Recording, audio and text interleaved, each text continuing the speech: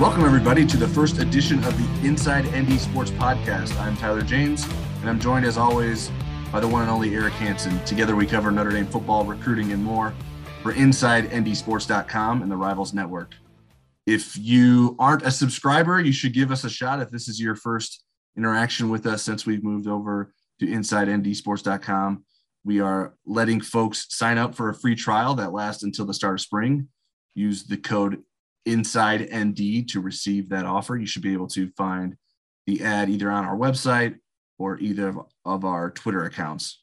Hopefully, many of you are familiar with our previous podcasting work, and plenty of you are listening to us for the first time as well. Let's sort of start at the top here with some housekeeping. If you're a little bit lost, we're no longer hosts of the Pot of Gold podcast, as we've left the South Bend Tribune, but we hope this new podcast feels very much similar to that, though we're kind of starting from scratch a little bit. The Inside ND Sports Podcast will have its own feed with its different podcasting platforms that it'll appear on. The first one, this episode, will start only on SoundCloud, so we can create a feed to submit it to places like Apple Podcasts, Spotify, and Stitcher. So please be patient with us, as the delay can vary a little bit depending on the different platforms. We'll certainly share links to those as the podcast starts to appear elsewhere. Now let's get to the stuff you're actually probably here for.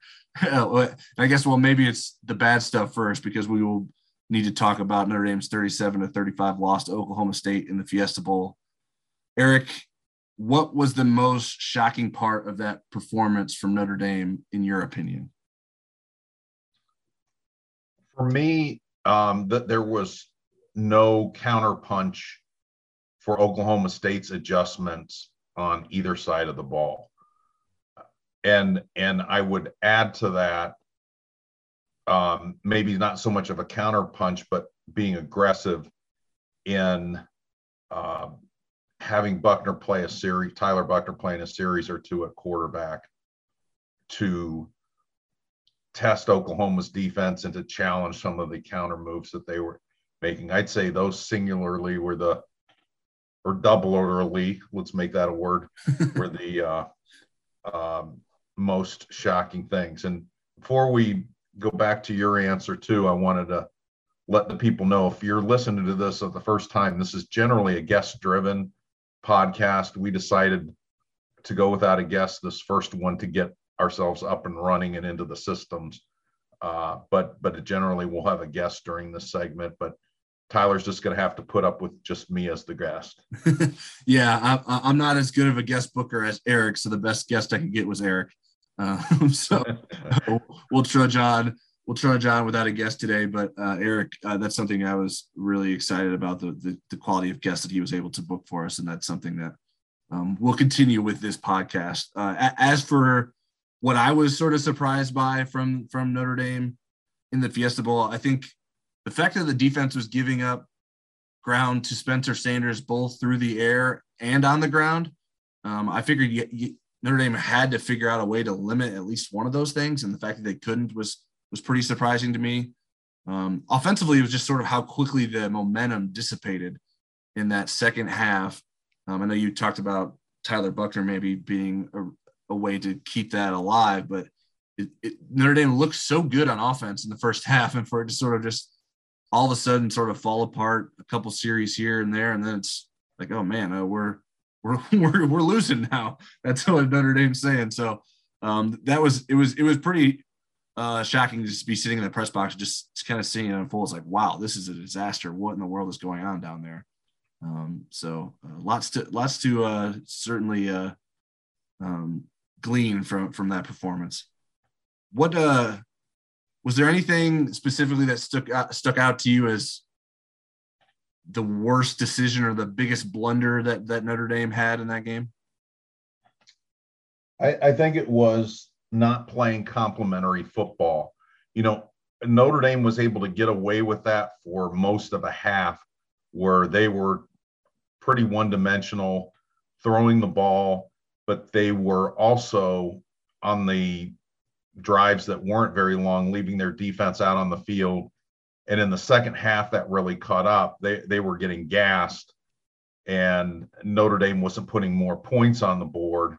And so this is kind of the opposite of the way that Notre Dame had been successful most of the season. And I think from a defensive standpoint, they were kind of counting on turnovers too much. Spencer Sanders is a guy, he was an all Big 12 quarterback, but in some of the bigger games, he was a little bit of a turnover machine. And I think they were counting too much on turnovers to give the ball back to the offense. And Notre Dame also counted on being good on defense on third down, and they were. I mean, they were 3 of 14. They held Oklahoma State to 3 of 14, while Notre Dame was 11 of 20. The problem was in the second half, Oklahoma State rarely got to third down. Right. They were getting first downs on their first and second down plays. So I think for me, that's where everything kind of fell apart, was the inability to play complementary football. Yeah, I the first sort of sign of trouble was giving up that touchdown before the end of the first half. That's been a trouble spot for Notre Dame throughout the season, and it seemed to really change things for Oklahoma. I'm not sure why Notre Dame couldn't figure out a way to sort of put itself in better positions at the end of first halves defensively, but that sort of escaped them once again. And I just thought overall the inability to adapt was not becoming of Notre Dame's coaching staff. They looked like geniuses in the first half, but Oklahoma adjusted better in the second half by a wide margin, and Notre Dame didn't seem to have any answers, and they needed to figure something out, and nothing really came through. I mean, they were able to make a last-ditch effort and put themselves in position for an onside kick, but it just wasn't quite enough. And the defense, credit to them, they were really just able to force a couple turnovers to sort of stay in it, and we're limiting Oklahoma State to field goals, but the damage was sort of done at that point. So we've sort of glossed past Tyler Buchner a little bit. I want to dig in a little bit more. When do you think would have been the right time to put Tyler Buchner in the game? I would have said maybe the last series of the first half, or maybe a couple series in the third quarter, and now Oklahoma State was number 3 in the country in rush defense, but I still think you have to play some balance in your offense. Notre Dame got away with it in the Wisconsin game, largely because they were able to turn Wisconsin and their not so good quarterback over so many times, and with a couple pick sixes late in the game. But Tyler Buchner, not only does he have running ability, he opens up the traditional running game. You have to account for him. And so Oklahoma State would have had to play a more honest defense to deal with Tyler Buchner. So, that has been the winning recipe for the whole season. And it seemed odd to get away from that completely when it had been working so well. Yeah, I'm torn because it's easy to say in hindsight, yeah, well, clearly they should have done something different because it took too many series. Well, I was saying it during the game. You just couldn't hear me. Yeah, I could not. You should have called me. Because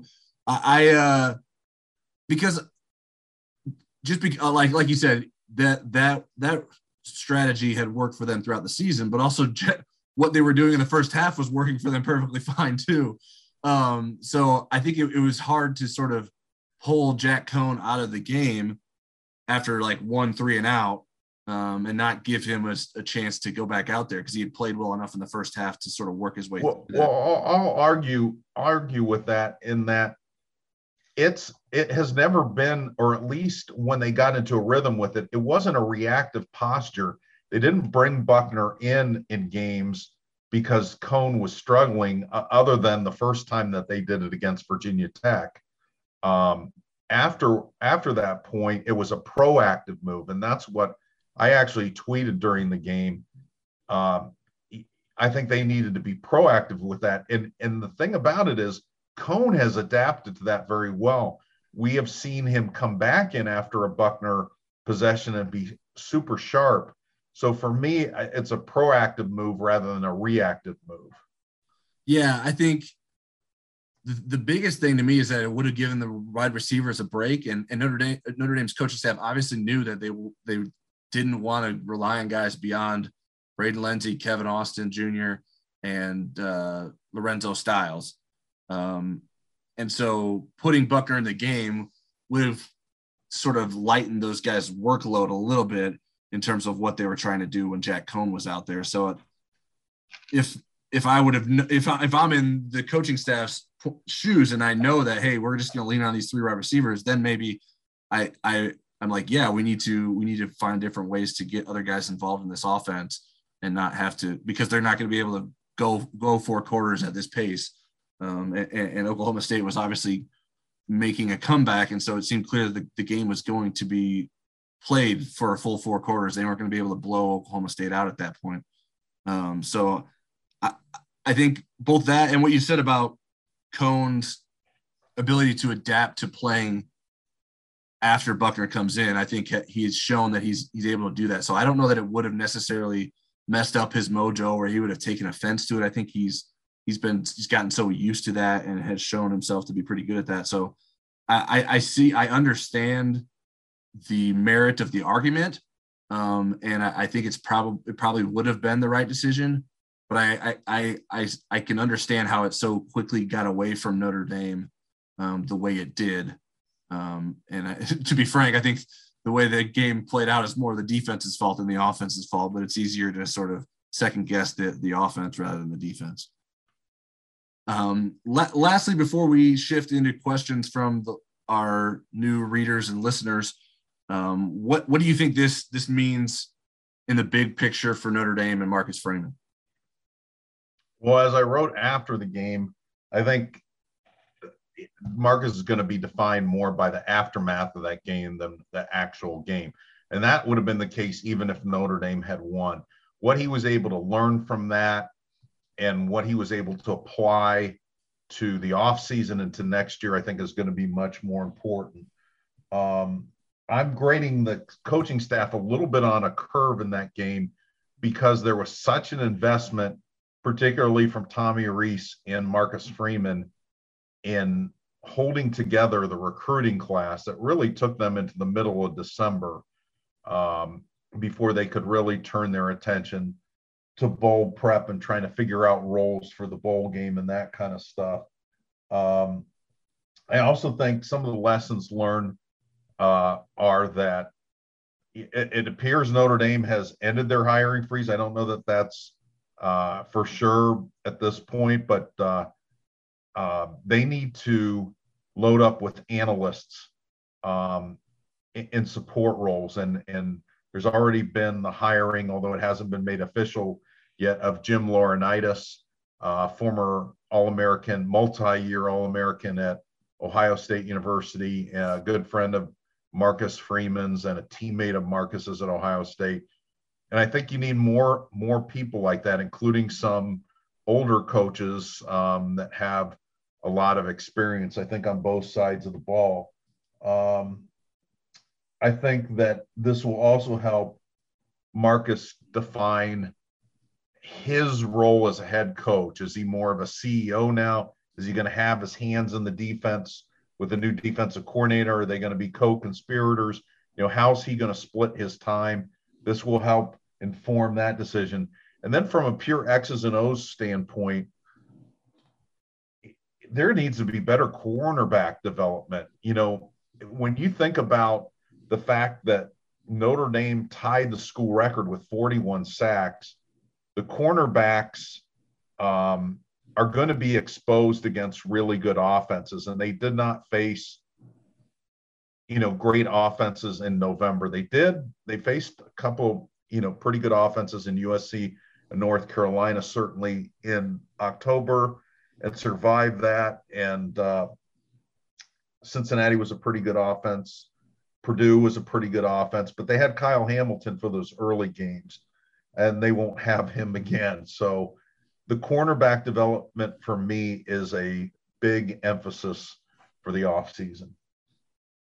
Yeah, I mean, I think that is important. I do give the cornerback development a little bit of a break because they take Ramon Henderson away from the cornerback position, and that would have been an obvious answer for depth at the cornerback spot because they needed help at the safety position. So I think the lack of safety depth has sort of eaten into the cornerback, sure.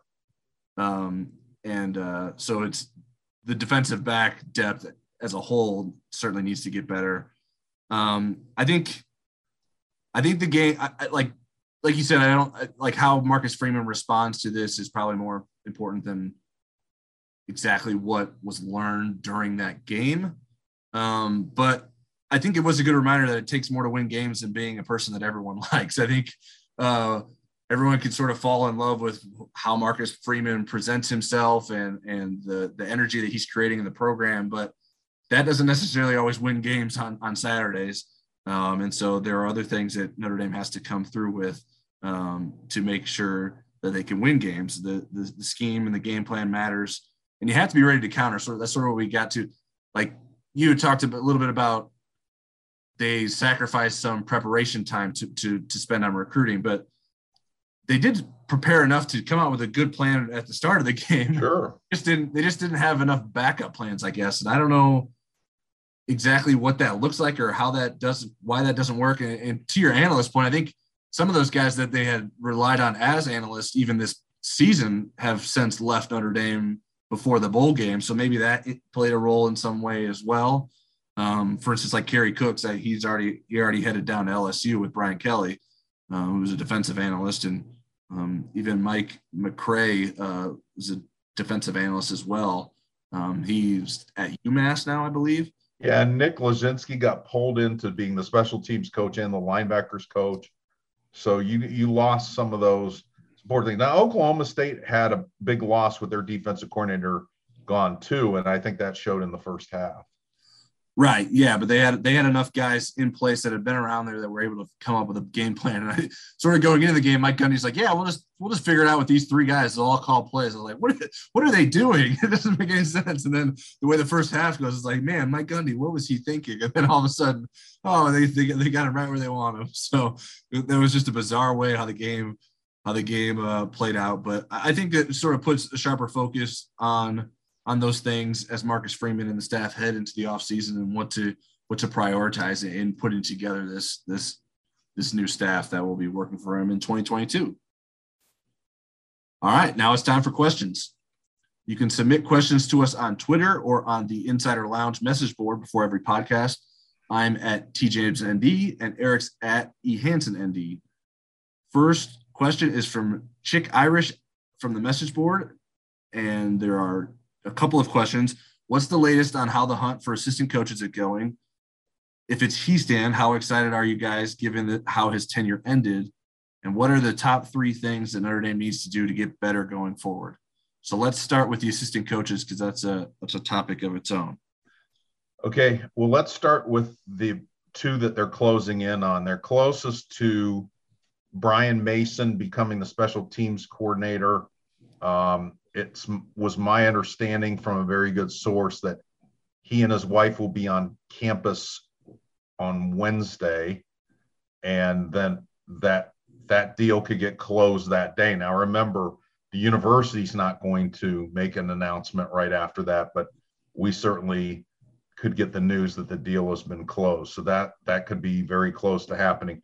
I think the Harry Heastan thing's close to be happening too. I think there's a want to on both sides, but there was some logistical hurdles that needed to be met, and I think those are going to be overwhelmed by the fact that both sides want to make this happen. So barring a huge U-turn in either of those situations, I think we'll see something happen here very soon. With the defensive coordinator, they're looking at a lot of veteran guys, a handful of veteran guys, I should say. John Haycock from Iowa State is one of them. That's a consistent name that we've heard from the beginning, but there's some others that fall into that category.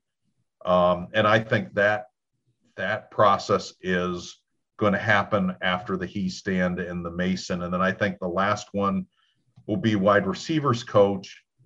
And I think they're looking at wide receivers and running backs coach candidates to get the very best coach they can. There's a chance that Lance Taylor, who has coached wide receivers before, could toggle over to wide receiver if it meant getting a better overall recruiter and teacher at running back than what they could get as a wide receiver coach. So they've kind of left themselves open there. I think that'll be the fourth one that gets done.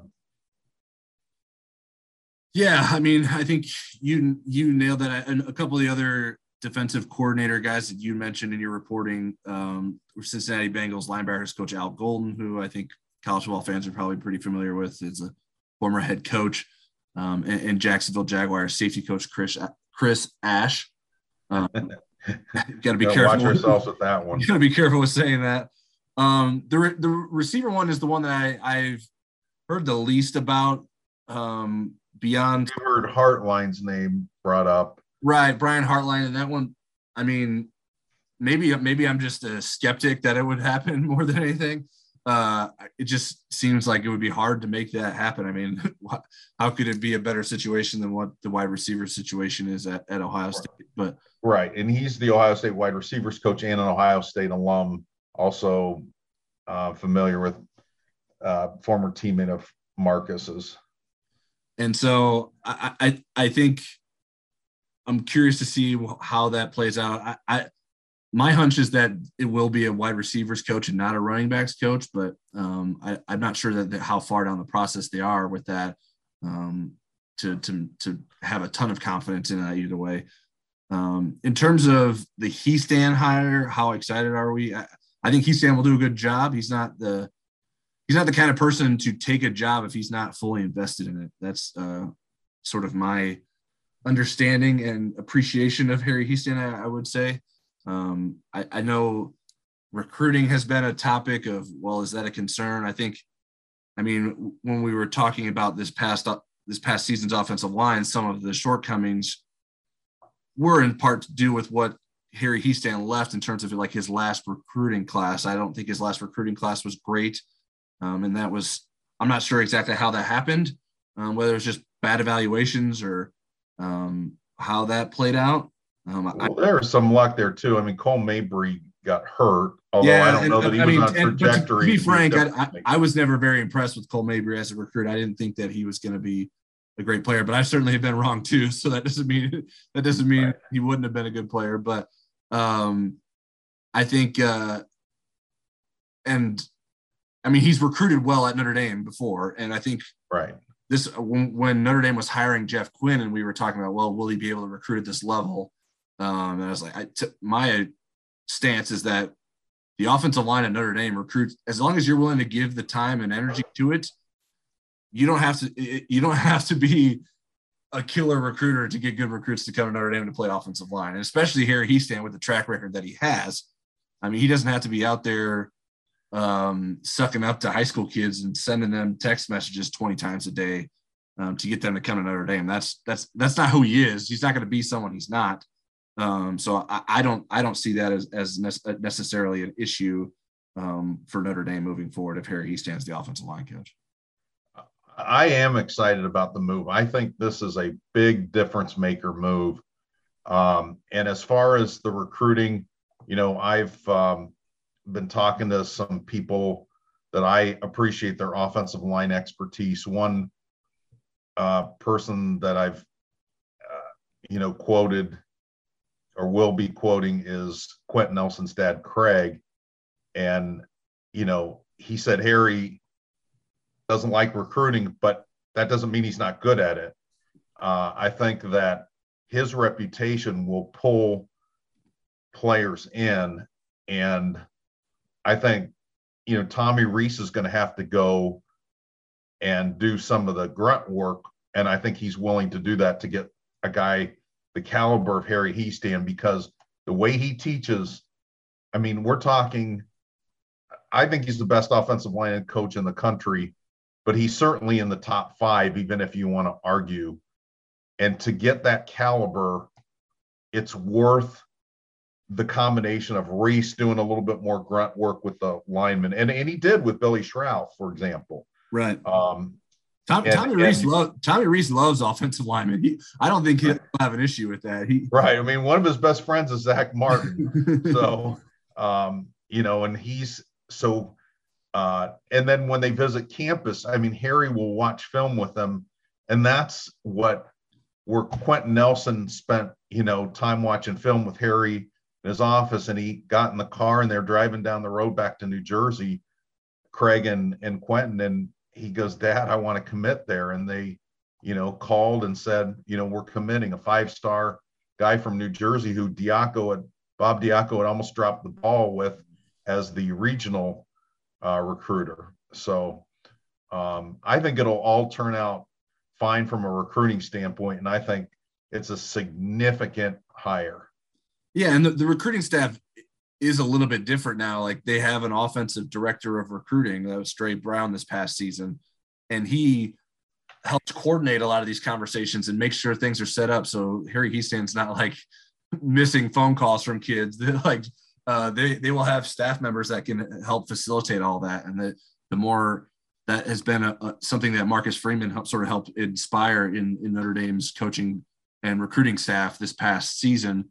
And I'm interested to see how that continues to develop this off season as well. So I think Harry Heastand will be put in a position to succeed if he is hired, as we believe that will likely be the case. And then the last one from Chick Irish was also, what are the top 3 things that Notre Dame needs to do better going forward? So lots of good questions from Chick Irish. Okay. I would say, and we're taking this out of the new coaching realm, and this is overall what they need to do. Yes. Yeah. So in my mind, it's the ability to be more balanced on offense. That doesn't mean they have to be balanced in every game, but you need to be able to do both, and more dynamic in offense. You need to have big play potential, and some of that is tied into recruiting. Secondary play needs to get better. They need to have better personnel. They have to be deeper at those positions. Again, if Isaiah Foskey doesn't come back, they're not going to get 41 sacks next year. If he does, that's going to help the secondary, but they still have to be able to stand on their own. So I think better secondary play. And then they need to evolve in the front seven. One of the things, the beauties of Marcus Freeman's defense, and whoever he brings in to run it, is that as you learn it better and you're together as a group, like Oklahoma State's front seven was, you can do more things up front with your pressures and things like that without leaving gaps, without taking risks. And that's what makes Oklahoma State so good. They have no 4-star players on their defense, 0. And but playing together and developing those guys, they've done a really good job. Notre Dame will be better athletically next year. I even came up with a bonus one. Continue to recruit at difference maker positions, and that includes quarterback. As well as the tag team work this year, Notre Dame was 33rd in the nation in pass efficiency. That number has to be top 20 and ideally top 10. The teams that get to the playoff and win playoff games are in the top 10 in passing efficiency. Yeah, to me, that's number one, better quarterback recruiting, which leads to better quarterback play. This has been the case for a long time. We'll see if Tyler Buckner is that guy, and we'll see what Notre Dame can do in the 2023 class as they're chasing after some of the top quarterbacks in that class. Number 2 is recruiting related as well. Recruit better defensive backs, something we touched on earlier. The 2022 class was a good start at cornerback, but not as much so at safety. And Notre Dame needs to do better at both positions consistently and not have one good cornerback class every 3 years or one great safety like Kyle Hamilton every 7 years. So I think there needs to be more consistency in defensive back recruiting, because that is somewhere where you just have to be sound and have to have the athletes, because you can get embarrassed on the national stage if you don't have competent defensive backs. And even if you do, some of the skill talent on those offenses there's only so much you can do, but Notre Dame needs to have better talent on the back end of its defense. And then the 3 is don't let a program strength like the offensive line become a weak point. It throws everything off. That's how Notre Dame's season was sort of almost lost. They almost lost a potentially good season because the offensive line was so out of whack to start the year, and sort of threw off sort of the offensive game plan and what the identity of this offense is. And Notre Dame just couldn't adapt to that because it is reliant. This program is reliant on the offensive line being a strength. And I think at this point, the defensive line is the same thing too. Notre Dame's defense would crumble if the defensive line had a bad season. I don't know what we're talking about the deficiencies in the secondary. If it doesn't have a good defensive line that's tying this program record in sacks, the defense could have been a sieve this past year. So I think those are the 3 things that I think are really important in terms of continuing to evolve this program to be a national title contender. Next question is from @ND Bay from the message board. How do you feel your transition to Rivals is going? Would a hire of a big-time receivers coach drastically improve recruiting at the position? Do you believe hiring a more defensive coordinator is a necessity? Okay, let's take these one at a time. I'm really enjoying being part of the Rivals Network. I mean, it's just we haven't been in a week, although we were in negotiations for a long time. But we're drinking through a fire hose right now, learning all the technical aspects of running the website, getting to know people in the Rivals Network and being able to leverage that more for our coverage. So I'm really enjoying it. The one thing I'll also tell you is, I think we mentioned this a lot, but we're in the process of searching for and hiring a full-time recruiting writer. And we're really excited about what that's going to bring to the site. And I think you'll be excited as well. And as we continue to grow, we'll continue to add things. And so for me, the best is yet to come. Yeah, absolutely. The transition, I would say, is both exciting and exhausting at the same time. It's not a slow time in terms of news, which is good because we have things to write and talk about, but it's a learning curve with trying to work our way through the processes of running a message board and using a new system and starting things from scratch like this podcast. I had to figure out, okay, how do we get a feed started? How do we do all these things that we've already done before and didn't have to rely on doing? And we were pretty dedicated to the South Bend Tribune before we made that transition. So we weren't able to spend a lot of time, especially sort of, I mean, when Brian Kelly left, that threw like we would have spent so much more time in December having things maybe a little bit more ironed out than what we had them going into this month, but that's okay. We'll deal with it. We're going to put our best foot forward and keep reporting and making improvements. And like you said, working to find a recruiting reporter and get that person in place. But I think we're doing it and we'll continue to do good work. The next question from Andy Bay was, would a hire of a big time receivers coach drastically improve recruiting at the position? I do think that's true. I think that's what Notre Dame needs. I think, when you look at Dell, and we've had people on the podcast, we've had former receivers on the podcast. Miles, we have Miles Boykin on, and he raved about Dell's ability to develop him. But when you look at recruiting wide receivers and you look at retaining wide receivers, Dell Alexander fell short. And I think that, it is going to be an important hire for Notre Dame. And that's probably a position where you can lean more toward the recruit. If you have to make a choice between elite recruiter and elite teacher, you could lean toward elite recruiter, obviously like somebody that can do both. Yeah, I think stability at their wide receiver coach position will help I think Del Alexander wasn't exactly helped by his sort of tenuous situation. I think there was always maybe doubts that, okay, is he going to be back next season? I can't imagine that helps him in the down the stretch trying to close and hold on to CJ Williams and Amorion Walker. I also believe that Tommy Rees and his quarterbacks matter a lot in this too. They have to have a belief that this is an offense that they can have success in, that there will be quarterbacks that can get them the ball consistently.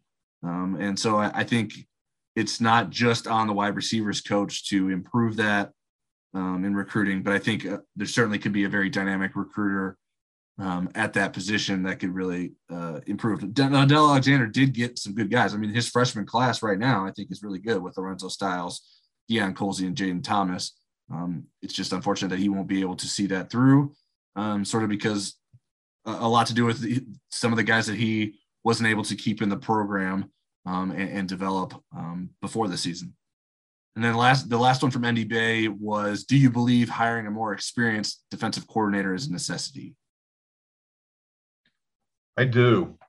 Yeah. I think that you need a dynamic of ascending, rising coaching stars on your team, and you also need proven commodities. And I think a experienced defensive coordinator is a guy, the right one. I mean, just because he has experience doesn't mean he's good, but the names that we threw out there earlier in the podcast, including John Haycock and Al Golden, that group, they're the kind that can do the counter punches in the big games.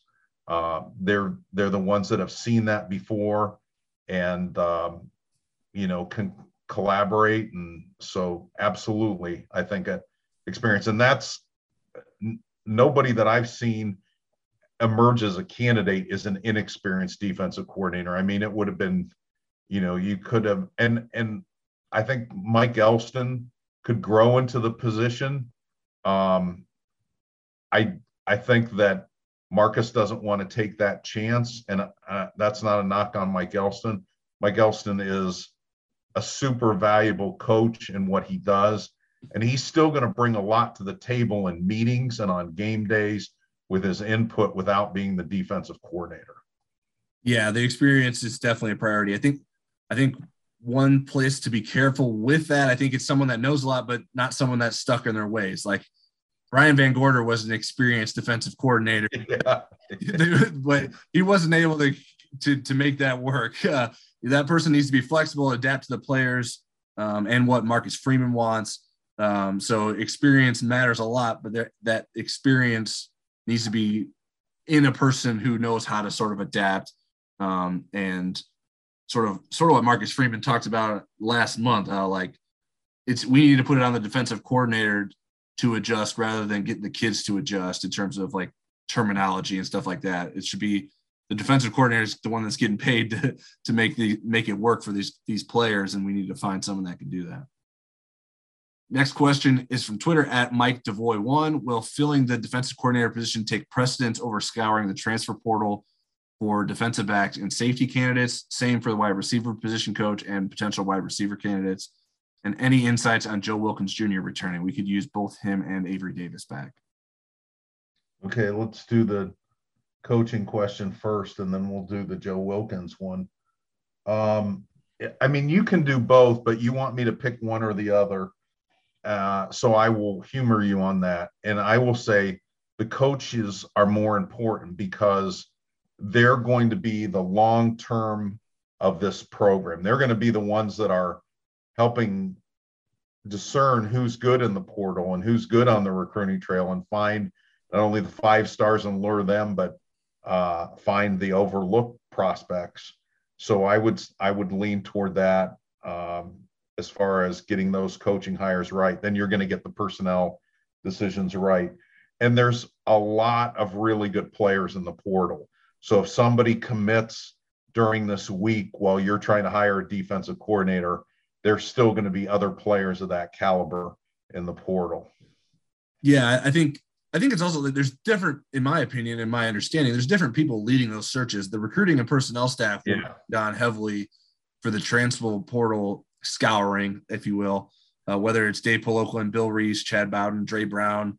Those guys are identifying players and then informing the coaching staff of the potential options. Now, obviously, the coaching staff has to get involved, but I don't know that they're pouring over things at the immediate entry level, and it's sort of getting filtered to them from the recruiting and personnel staff, and that's sort of how it always works. And I would imagine even more in a situation when Marcus Freeman needs to be identifying potential coaching options. And then Joe Wilkins, what are your thoughts on whether or not he will return to Notre Dame? I think, but let me say first what I think Joe should do if he asked my opinion. And I think he should come back, especially with him rehabbing an injury. I think, he's familiar with the doctors, the people doing his rehab. And I think with Kevin Austin gone, it opens up more of an opportunity for him to have playing time. It's interesting with Wilkins for me because he came in as a cornerback and they moved him right away to wide receiver. And I always wondered kind of how good of a cornerback he would have been. I think it's too late to do that now. And they need him more from a number standpoint. That's the thing. I mean, he knows he's going to be in the rotation if he comes back. He's good enough to be in the rotation. They need him from a number standpoint. Do I think he'll come back? Yeah, I do think with Kevin Austin gone, that's probably incentive where he could say, you know what, I'm going to play. I'm going to get my opportunities and I'm willing to earn them. Yeah, I agree with you there. He has close relationships with a lot of the players who are staying. So I think he will be willing to see that through and give it another shot at Notre Dame once he gets healthy. My hunch is that Avery Davis comes back too. I think it makes sense for both of them to come back. Now, I don't know that either of them is going to be like the number one receiver necessarily. I mean, that may very well be Lorenzo Styles after the way he played in the Fiesta Bowl. But I think that those guys are important to have back, and I think Notre Dame needs to make that clear to them. And hopefully from the player point of view, hire a receivers coach that they're comfortable can give them a fair shake.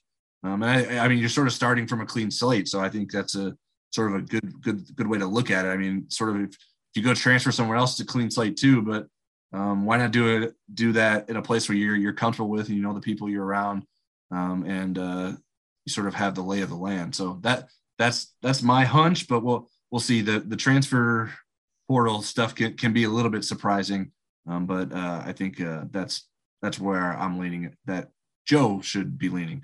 The next question we have is from @Gipper the Golden. What is more important at this moment in time, getting a phenomenal position coach from a technique perspective or from a recruiting perspective? Does it matter by position?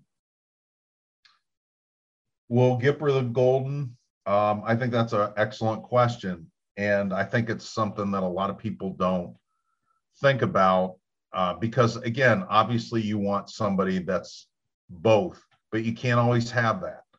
I think it does vary by position. I think quarterback, offensive line, defensive line definitely are technique-driven positions. I think it's more important that you have great teachers and great developers at those positions, and your other coaches can recruit those positions. Wide receivers and running backs, I think in general, they are coaches that you're not depending on.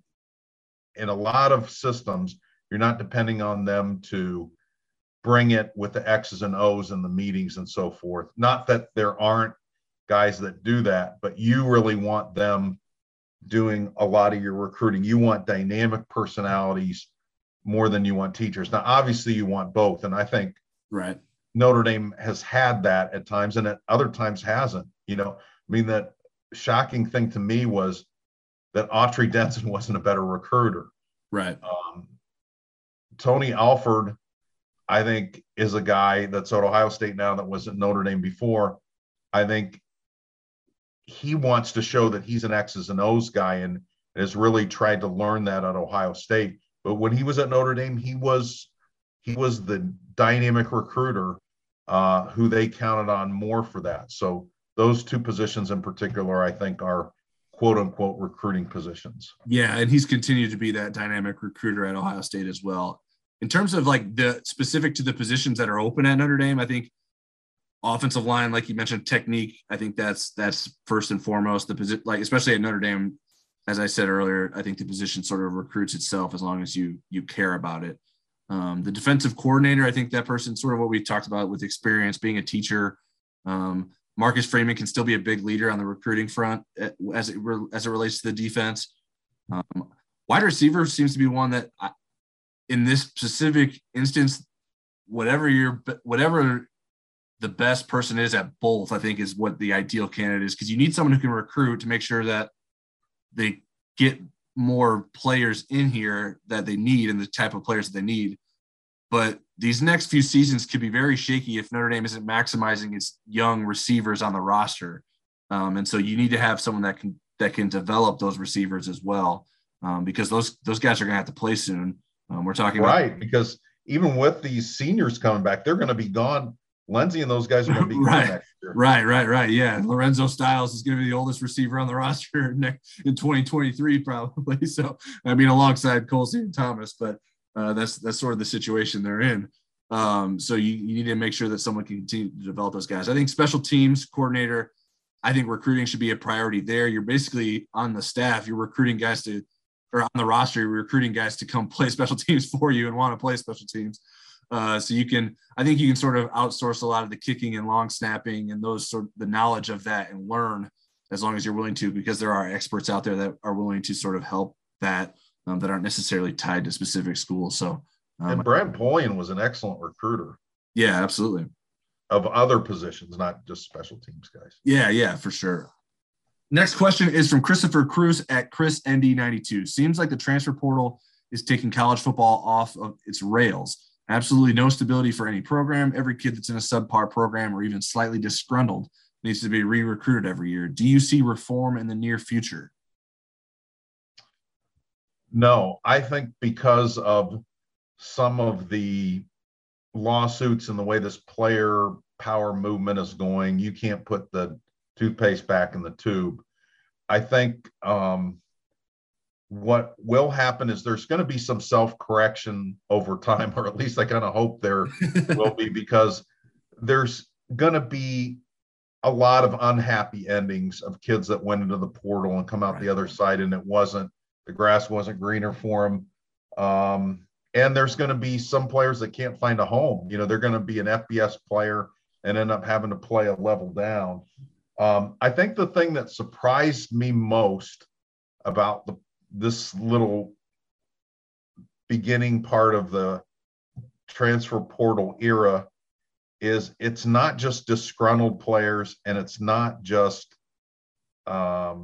players maybe at a mid-major looking to move up and play and get an NFL future. It's star players on good teams that are leaving, like Caleb Williams at Oklahoma. And he's not just to follow Lincoln Riley to USC. I mean, he's looking at other schools, and it's like, my goodness, you're, on a 10-win team, 10-11 win team, and starting quarterback as a true freshman. And that's not the ideal position, I guess. Yeah, I mean, that's tied to a coach leaving. So to me, that's not as surprising. Well, Dylan Gabriel at UCF, I mean, there's some pretty good players, star players. Some are tied to coaches leaving, some aren't, of guys. And then we even had a portal flip, and Dylan Gabriel was going to start school at UCLA that day, and now is going to Oklahoma. Yeah, I mean, it's just become more like recruiting. I mean, that's what it's like. I mean, there's kids that like they're going to change their minds. Usually in transfers, like a commitment is like, okay, it's done.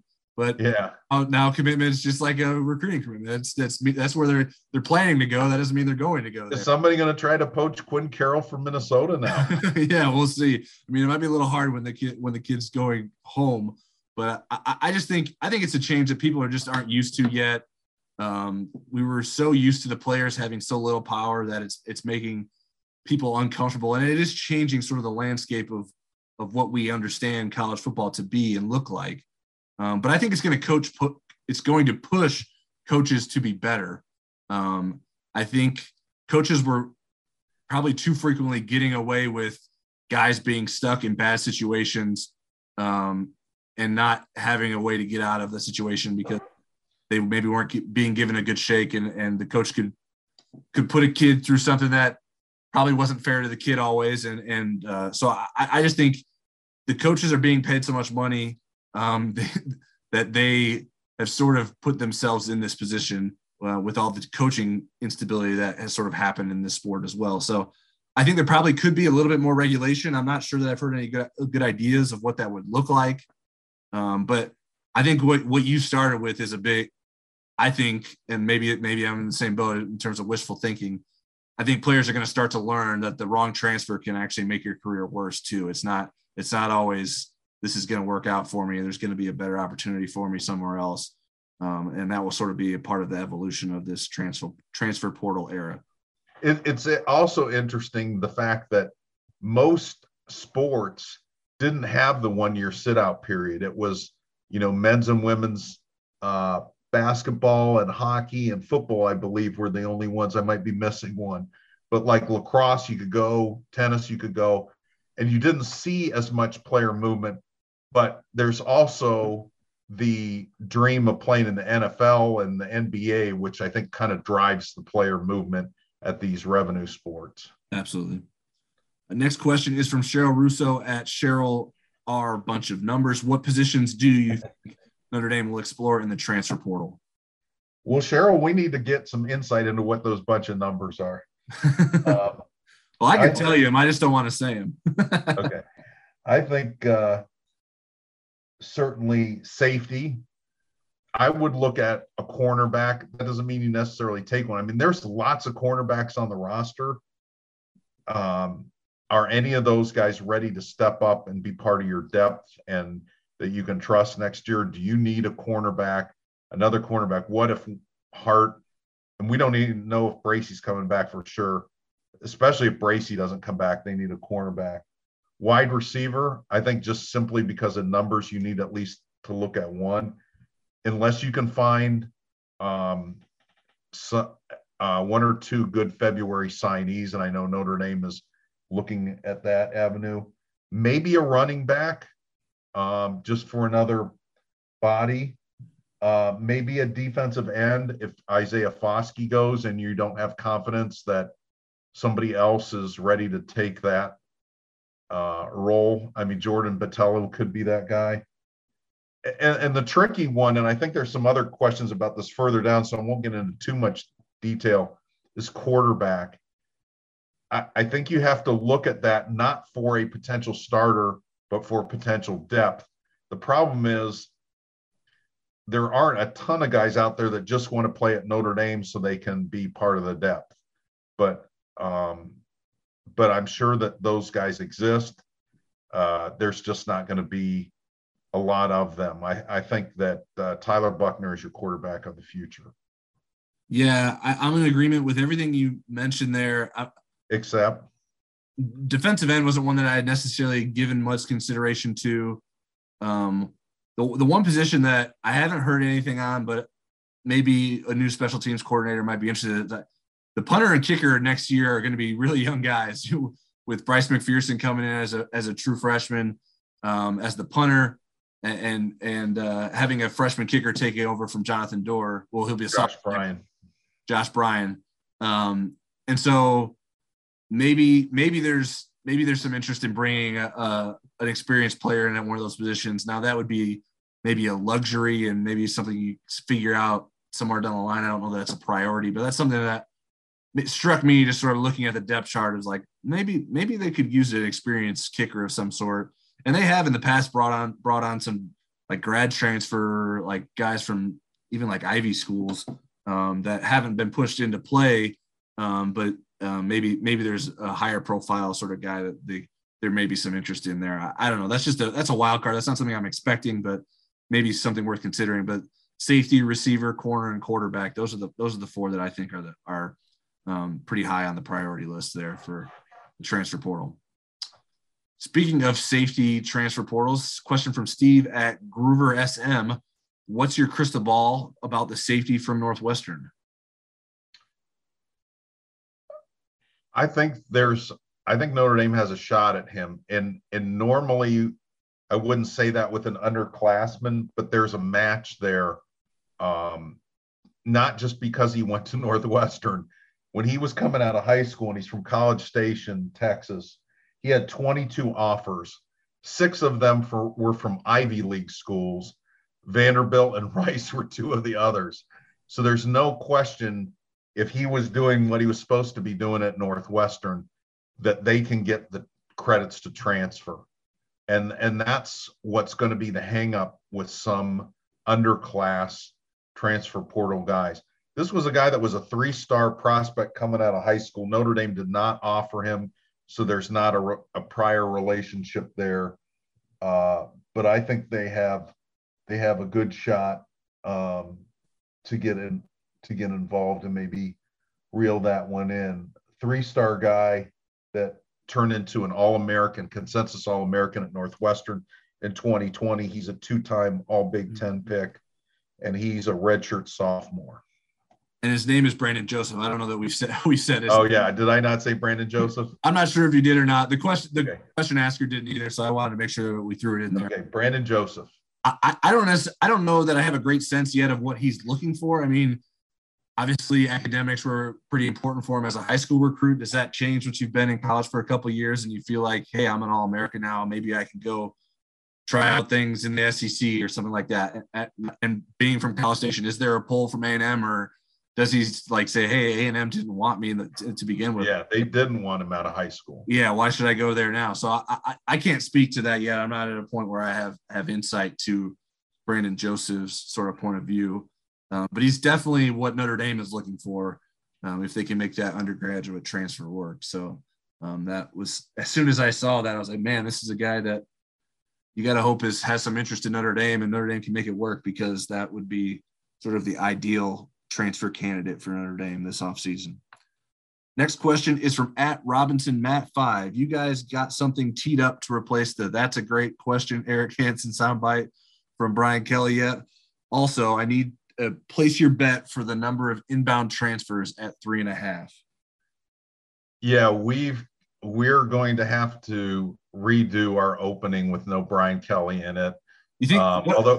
What if I just voiced all the clips that we previously used? That I think Brian Kelly would you sing the Ian Williams, the Ian Williams singing part? Yeah, the Ian Williams singing and Mike Tirico talking and Tom Zibikowski talking about if you hit him in the mouth or whatever.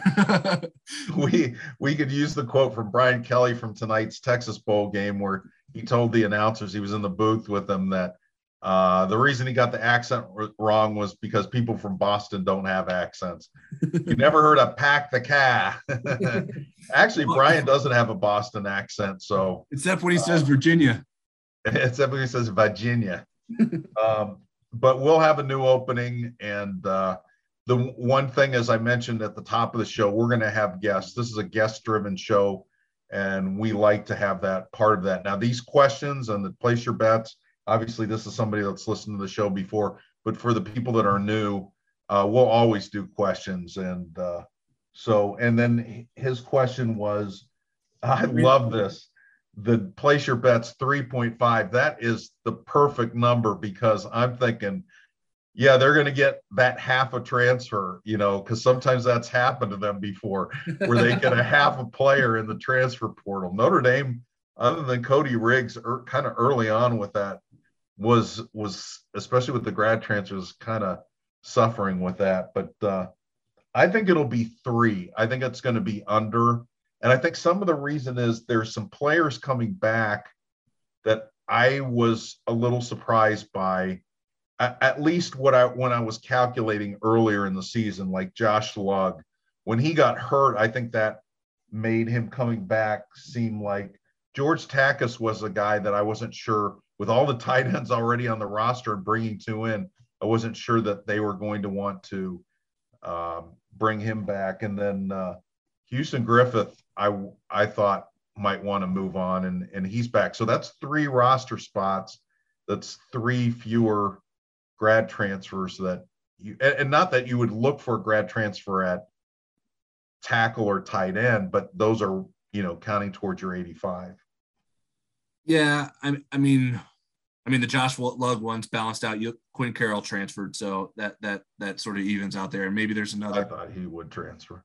I'm not sure that they're done with offensive linemen transferring either. Right. I mean, yeah, especially at the positions that have new position coaches, maybe there's chances that those positions have shakeups in terms of transfers. I think I'm going to go over the 3.5. I think they can get to 4. I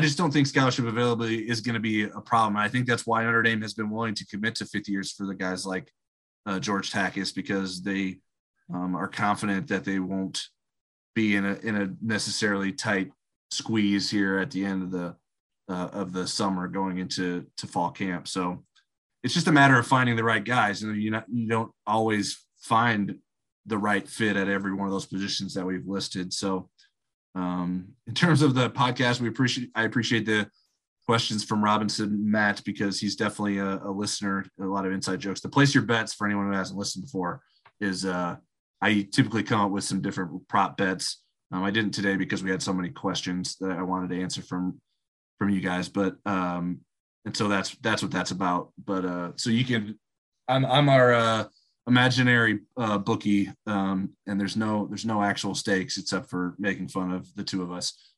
So we will have that in the future, though.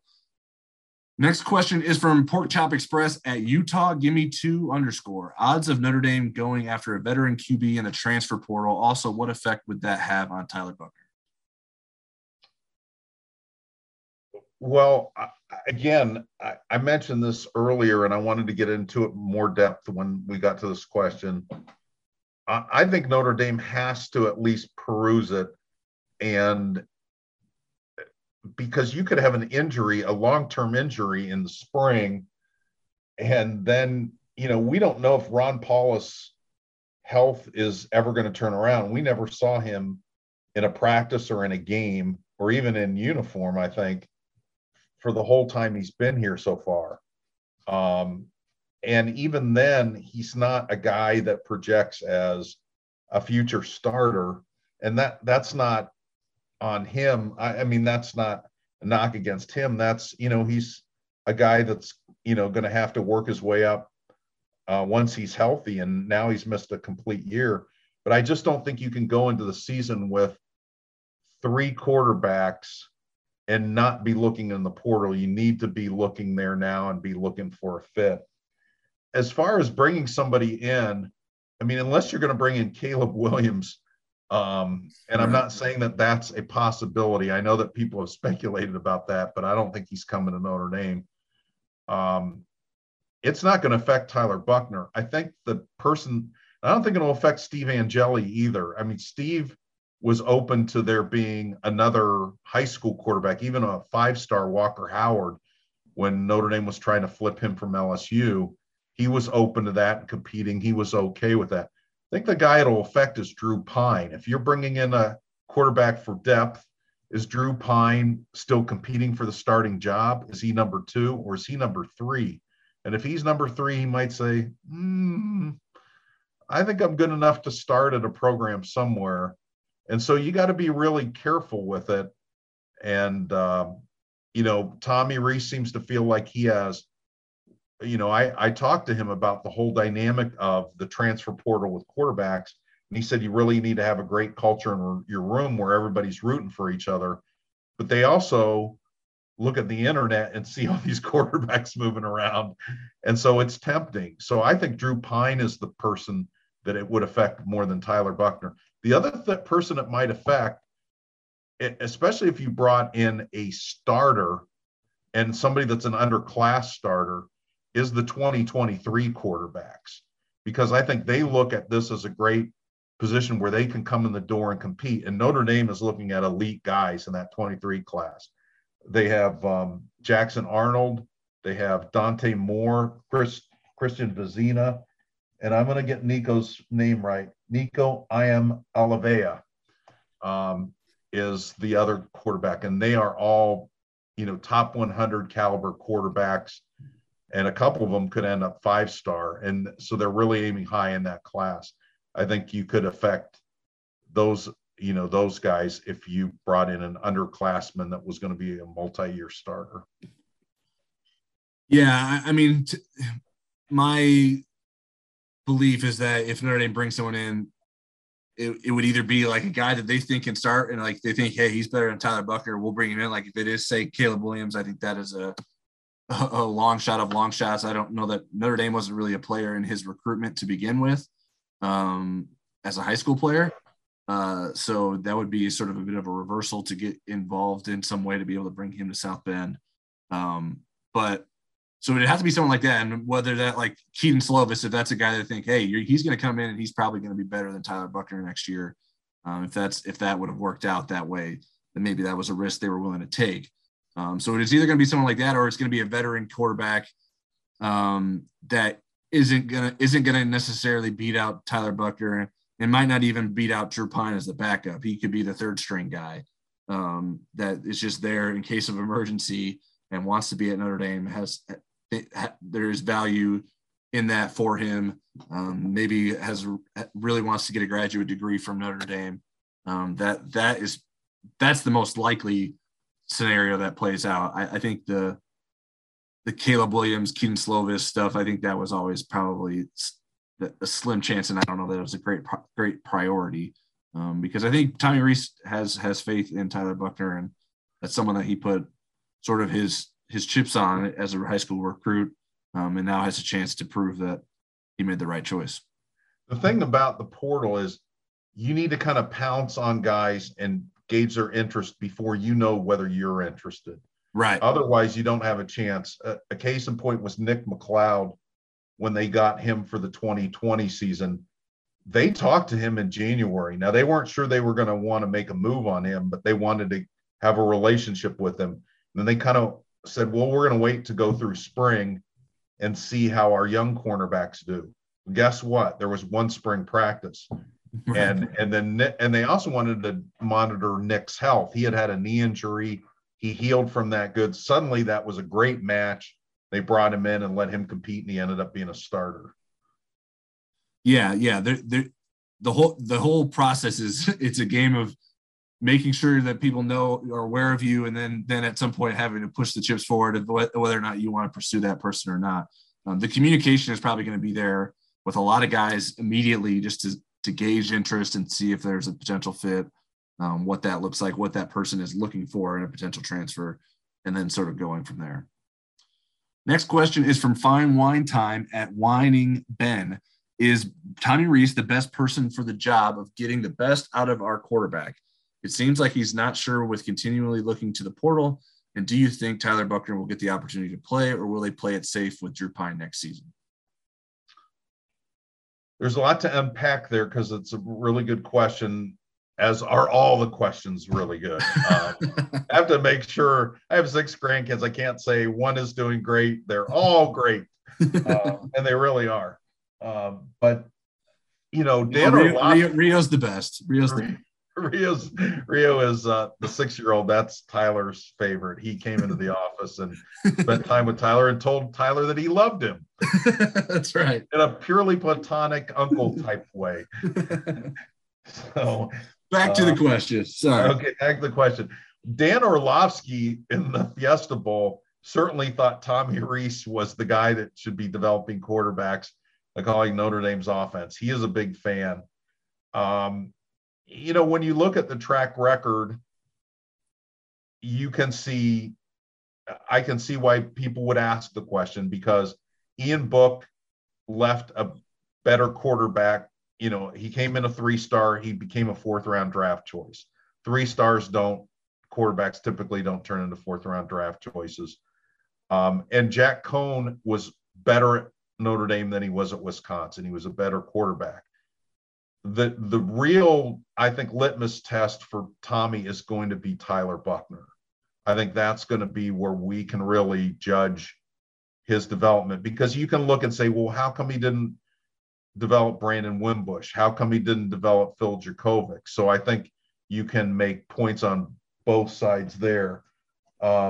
So I'm willing to be open to it. I think part of what, I don't think the portal really has anything to do with it.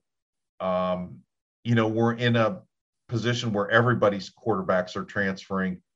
I think the thing that probably hurt Notre Dame's lineage with all this and why they had to go to the portal was the cycle with Brendan Clark.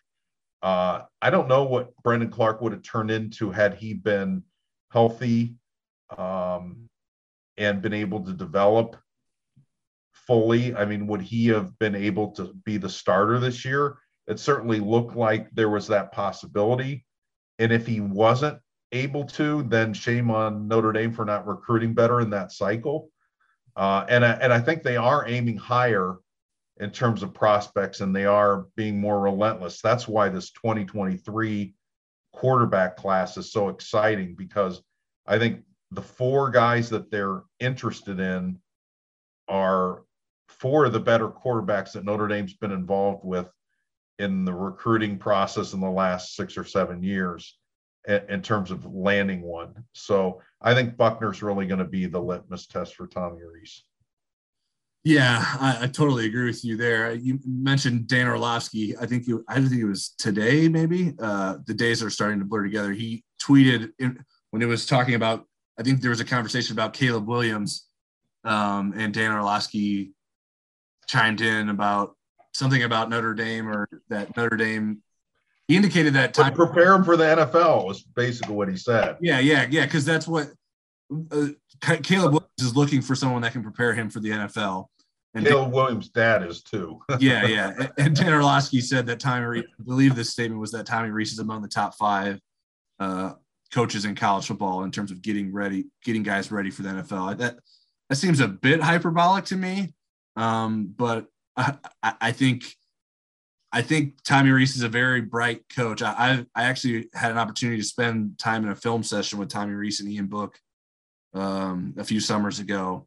And it was really impressive. I learned a lot about how Tommy communicates with his quarterbacks. And obviously you don't know how much is like they're putting on for you because I'm not normally in there. But to me, Tommy Rees is a pretty genuine guy. I mean, he is who he is. I think anyone that listened to the Ryan Russillo podcast after his decision to stay at Notre Dame, I think probably has a good sense for that. I mean, he's not. And I think you can kind of get a sense for that in just his other media opportunities. He's gonna put the person he's putting forward in front of you is sort of his genuine self. And so I was really impressed in that situation. I think he got a lot out of Jack Cohn, and Tyler Buchner is sort of where the rubber meets the road there. I think he's the guy that he handpicked, sort of picked Tyler Buchner over JJ McCarthy, who's at Michigan, who people have high hopes for. I think JJ McCarthy ended up being higher rated and ranked by some of the recruiting networks. I think this coming season it's Buckner's job to lose, but I do think there will be a competition with Drew Pine. I just think that Tyler Buchner will be in a better position to win that potentially. Next question is from Jack Quinn at JQ6008. Brian Kelly's successful seasons came with a mobile quarterback, save 2021. Do you expect Rees to continue to go after these guys in that mold, like Deshaun Kaiser and Ian Book? Or will he fit the offense around pro-style drop-back passers, or will they go after the highest-rated quarterbacks regardless of traits? Well, let's look at what they're looking at in the 2023 and 2024 cycles. And more of those guys are at least classified by the recruiting services, especially Rivals, which we work for, as pro-style quarterbacks over dual threats. But they're not, what you would say like Mac Jones. And not that there's anything wrong with him, but he definitely is not. He has no dual threat tendencies. When you look at this group, Dante Moore is probably the closest to a dual threat quarterback, and probably Jackson Arnold too. But I think they're listed as pro style. And I think that's, they're going to be pass first elite quarterbacks because of their passing skills. as long as you don't get a statue, I think at quarterback that can't run at all, I think that's what you need. And I think you can. I mean, Mac Jones showed that you can win a national championship with that, but I think Notre Dame's best chance is somebody that is at least able to keep the defense honest with his running ability. Yeah, I mean, I think the traditional like description of a pro style quarterback is a bit antiquated. I think even like most of, I mean, if you look in the pros, a lot of the best quarterbacks in the pros have some running ability and can some escapability in the pocket. Now there are exceptions. I think Mac Jones is one of the rare exceptions from the past few years. I mean, even Joe Burrow is a good athlete. He can run. He's not a statue back there. And so I think it'll be some sort of combination of that. I think that most of the guys that Tommy Rees is targeting in the 2023 class are pretty solid athletes. They'll still go after guys that you would be classified as a pro style quarterback. But I mean, Tommy Rees is sort of, I'm pretty sure he said this in the past, unless it was a Chip Long thing, is that we just need him to be able to pick up a few first downs a game. And that's enough. We don't need necessarily a run first guy. So certainly not Steve Angeli's MO. I don't know that anyone would call him a dual threat quarterback. But I also don't think that Steve Angeli was like the guy that Notre Dame wanted the most at the position either. So I think when you're starting from a point of getting the elite of the elite guys, those guys are going to have some athletic ability and some escapability and be able to make some plays with their legs. Next question is from the message board, and it's from RPM 912. Assuming all other draft eligible players return, what is your bold prediction for all 11 starters on defense? Okay, well, for the defensive line, I'm going to give you the two deep just because they are so much a part of what they do on the defensive line. So I would go. How bold of you? Yeah, that's so bold. Foskey, Jason Adamalola, Cross, and Justin Adamalola would be my starters. My backups would be Botello, Mills, Lacey, and either Osafa Mensah or Aaronsberger. There's some good freshmen. Maybe Tyson Ford gets into the two deep if he comes in. Aiden Gobira, I think they're high on, but there's a lot of Viper defensive ends if Foskey's back. Linebackers, I think they're going to go with kind of a tag team at middle linebacker of Bertrand and Bauer. I think it'll be Leafau with Colley backing him up and maybe Snead trying to get in there. And then at Rover, it'll be, if you say everybody coming back, it'd be Kaiser and Pryor with Nolan Ziegler kind of the up-and-comer. And I think the up-and-comer at middle linebacker is Joshua Burnham. In the defensive backfield, Houston Griffith, Ramon Henderson, Cam Hart, and Clarence Lewis. Yeah, I'm pretty similar there with you. I don't know what it would be considered bold. I think the boldest thing I have was I put Riley Mills as the strong side defensive end starter. I like that. I like it too. That's why I did it. But so that I think that's probably the boldest prediction I have out of the thing. Everything else. If Rubio's ready to play, I like that move. That's pretty straightforward. Jack Kaiser at Rover, JD Bertrand at middle linebacker, Maris Leafau at will linebacker. The other linemen, Isaiah Foskey, Jason Adamalola, and Howard Cross at nose guard. And then corners, same as this year, Clarence Lewis and Cam Hart, although we'll see if they can get a corner grad transfer that maybe can be a starter there.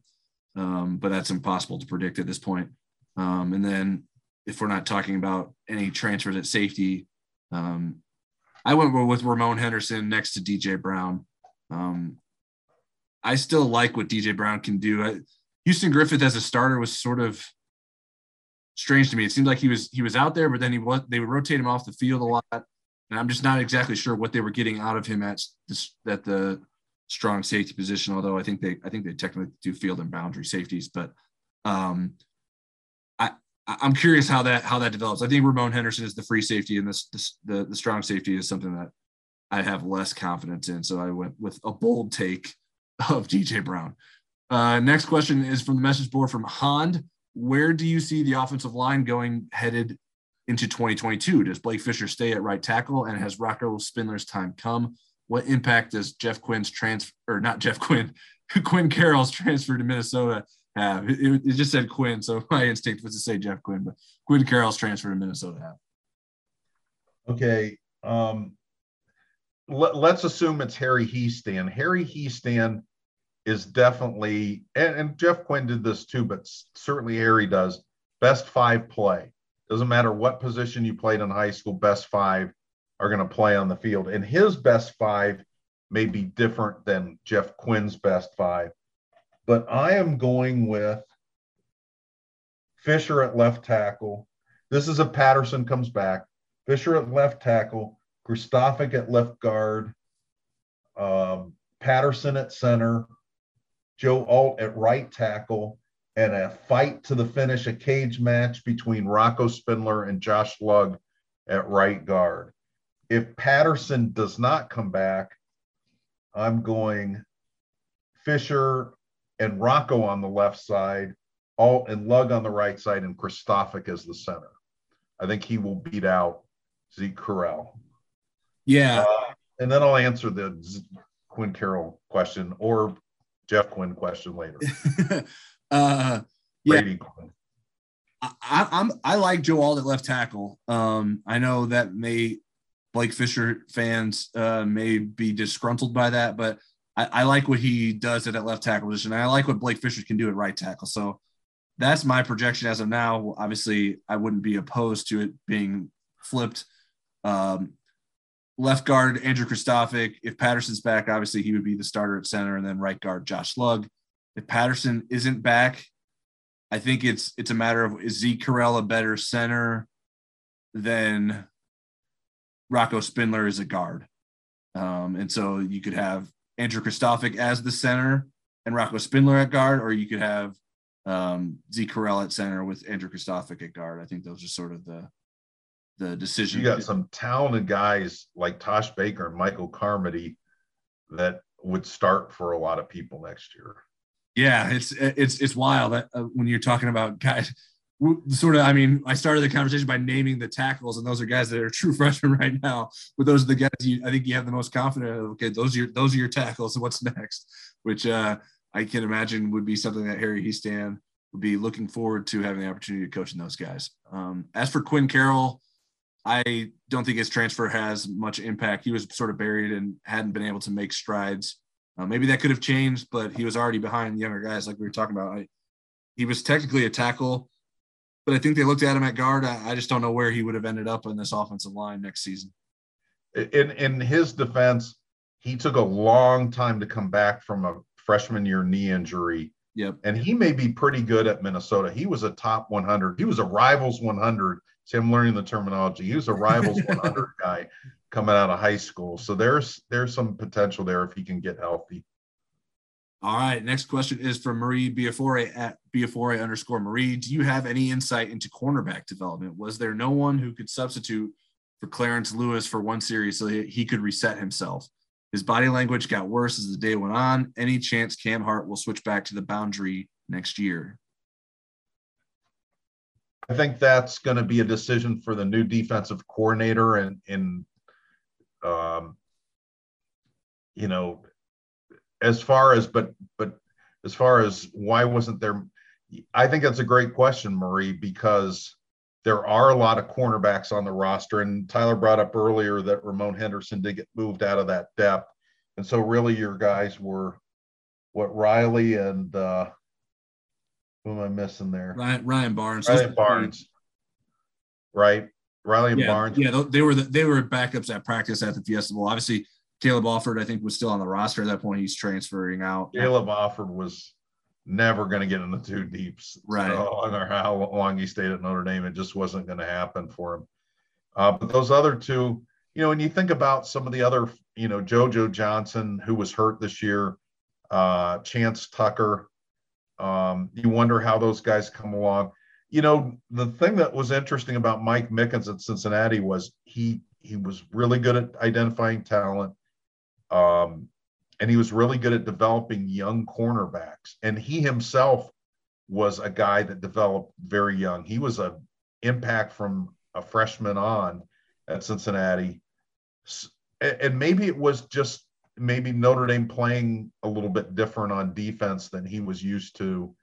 I still think he's a really good developer, but he's going to have to show it next year. The cornerback has got to improve, and not just with the starters, with the backups.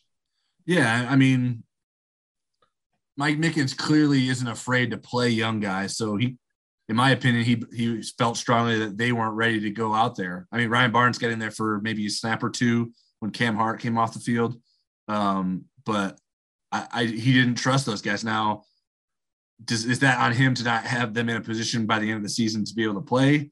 Certainly he has a role in that, but I'm not sure how Clarence Lewis had just a poor game. I mean, he really struggled. I mean, that's probably one of the worst cornerback performances that I can recall from the time that I've covered Notre Dame. Gary Gray has that. Yeah, I have an idea. Yeah, I don't think I was technically on the beat when that happened. But Tommy Reese was playing. Yeah. So in terms of the boundary thing, that whole discussion and the reasoning behind that switch perplexes me. Cam Hart has not been able to explain it to me when I've asked him about it. And he's almost like, I don't know why you guys care so much about it. He doesn't say it in those words, but that's sort of like sort of what I'm reading between the lines about it. He's like, I just play wherever they put me, and I think I can play both sides well. So, and I didn't get a chance to talk to Mike Mickens when he spoke to the media in December. I was talking to someone else while he was available, but like I mentioned earlier, losing Ramon Henderson to safety hurt that cornerback depth, but not being able to have Philip Riley or Ryan Barnes ready prevented them from having really any other options besides Tariq Bracy at cornerback in the starters. And I think some of it is the recruiting at safety and cornerback positions, other than, Kyle Hamilton was an outlier, hasn't been great. You look at the starters, the three guys that are playing, you have 3-star wide receiver Cam Hart, 3-star Clarence Lewis, and I'm not sure if Bracy was a 3 or 4-star, but I mean, he was more known for being a running back in high school than he was a cornerback. And then, safety, you have the top five safeties in that game were all former something other positions. Although Right. Tyler will argue that Houston Griffith was a safety from the start. I believe Rivals had him as a safety. But I think the good news is you see, at least in the cornerback class, I think Jaden Mickey is a guy that's going to impress. Benjamin Morris and Jaden Bellamy. Then you look at the 2023s, and they're really stepping it up. They got 2 good safety commitments so far in Peyton Bowen and Adon Schuler, and Justin Rhett is an elite cornerback prospect. So, I mean, it's not just about development. It's also about getting better material in the back end consistently beyond Kyle Hamilton. Next question is from @BusterBiven. Were Xavier Watts and Deanne Colsey injured for the Fiesta Bowl? If not, the snap distributions at safety and wide receiver seem almost unconscionable.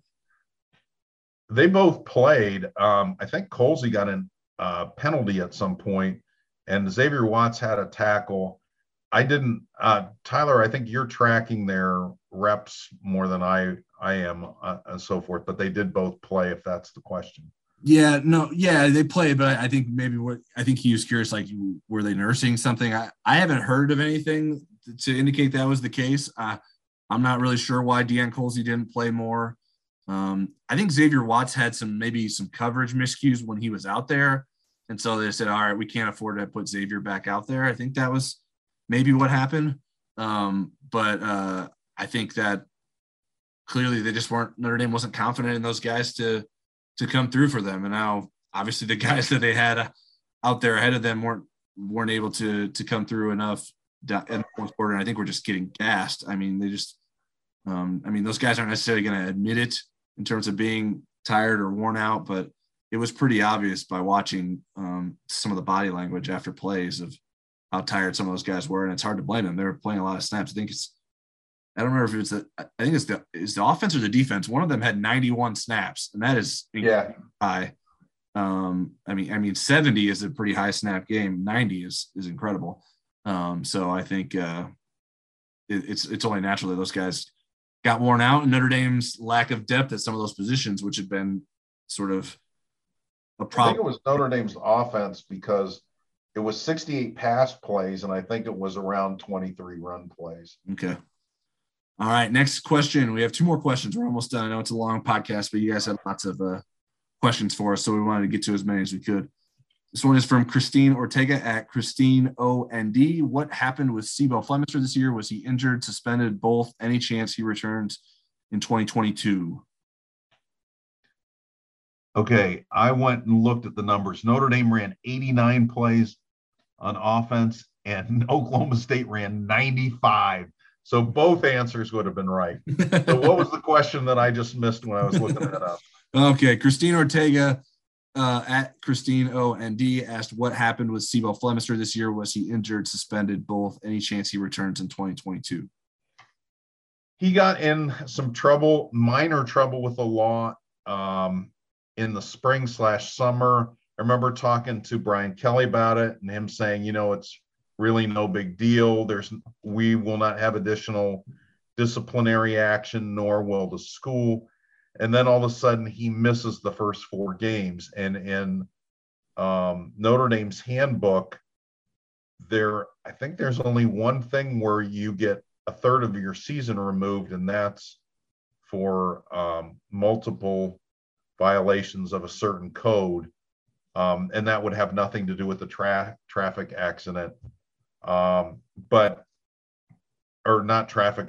Traffic incident. It was I think he abandoned his car. I can't even remember exactly what it was, but it was minor. Yeah, so, I think the car was like crashed into a median. And he left it. I don't think it was a car accident. Yeah, it was a single car accident. I don't know that the car was in that bad of shape, but he did abandon it, which I think people might have not supposed to do. Why? Yeah. Why he would? But he legally, he came through it with, if you keep your record clean, he's a pre-trial diversion. So something else certainly happened with him that caused him to be suspended early in the year. And then when he came back, it didn't seem like things were ever smooth. There was one game, I think it was a Virginia Tech game, he got left back and he was healthy. And that was the game where Logan Diggs came to the forefront and had to play some major minutes in that game. So given all the trouble, even though it's a new coaching staff, I don't think he's back. And honestly, I don't think he's better than the guys they have. Yeah, you'd like to think that Audric Estime could be a more physical runner, even though Sebo Flemister is a very physical runner, but I think that's sort of Audric Estime's forte as well. So I think he's probably gone. I'd be surprised if he came back. I think there was talk of him having some sort of a rib injury late in the season as well. Yeah, he was injured late in the season, both for senior day and Stanford in the bowl game. Yeah, and he was announced as unavailable in those early season games, but he was on the sideline, so that means he didn't have COVID. So that's a little bit of a giveaway that there's something else going on there. The last question we have is from the message board, Bare Hands 6410. What is the plan for VIP content on the Insider Lounge? It appears to be just a place to post public reports at the moment. I would like a glimpse into what is planned for this site moving forward. Well, I think Bare Hands, we're open to what it's going to be moving forward. Message board is not something we had at the South Bend Tribune, although we were close to having one at one point. So we don't have a lot of experience with it. I tried to research and look at message boards before we took the job. We didn't have a lot of time for that, but I did kind of get into the rhythm and see what other people did, what I liked about what they did, what they didn't like. It seems like the recruiting writer tends to be the guy that interacts most with the people in it. We haven't hired our recruiting writer yet. So that's going to be coming. But, I think at some point when we get through this burst of breaking news constantly and we can settle in a little bit more, we'd like to get ideas from you people, you guys and girls, gals, what you would like to see from it, because we're open. It could be something completely different than what the old owners have. It could be a little bit different than what we had in mind. So again, we're open to your suggestions, and we'll have maybe kind of a give and take online. We try to do that a little bit on New Year's Eve. We're introducing ourselves and so forth. And I think some people were doing what people do on New Year's Eve typically. And so we thought, well, you know what, there's probably a better day to do this. And again, we're just kind of getting used to things. But as I mentioned before, the best is yet to come. And we want your input into this. We want sincere input. If you just want to complain, I raised 2 teenagers. I already went through that phase. But if you have legitimate ideas and you say, boy, I think this is a great idea, I'm certain open to it. We're going to bring our strengths too from what we had at Indy Insider. And that's great reporting, context, and perspective. We're going to do more deep dives than probably what you're used to in certain things. And we're going to have a certain standard of reporting that we're not going to get away from. I'm going to be doing regular live chats. And that's something where, if you didn't get your question answered on the message board, you can certainly ask me in a chat. And there's lots of other people asking great questions. And then we're going to answer questions on our podcast. We do that every week. In fact, Tyler begs for questions some weeks. So I'm really excited about what it's going to be, but we want your input in that process. Yeah, I mean, there's a lot of moving pieces right now. We're trying to keep up with as much news as going on with the two of us. I mean, we're trying to get to as much as we can and have a pulse on everything that's going on, but we also aren't going to put ourselves in a position to report things that we can't confirm. Right? And if there's reports out there, like I think I put a message board post on there previously, sort of just to kind of clue people in, maybe that weren't used to how we operate. Like if someone's going to report something, we're going to be aware of it. Like there's not stuff that's being reported elsewhere that we're usually not aware of.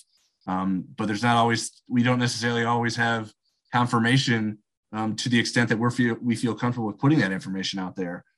We could be preparing information for a story based on some other piece of reporting that we're getting to sort of go a bit further than what maybe has already been reported elsewhere. I mean, we would like to be first in situations, but we want to be right, first of all. And if we're not first, we want to give you more information that you haven't gotten elsewhere, or more insight into something, more research, find different ways to come at the topic rather than just tell you, well, we think this is going to happen in 2 days, because sometimes it's not going to happen. And we would like to eliminate the amount of times that we say something's going to happen that it doesn't happen. That's not something that we're interested in doing. Now, if we're talking about predicting where a recruit's going to go, that's a different story.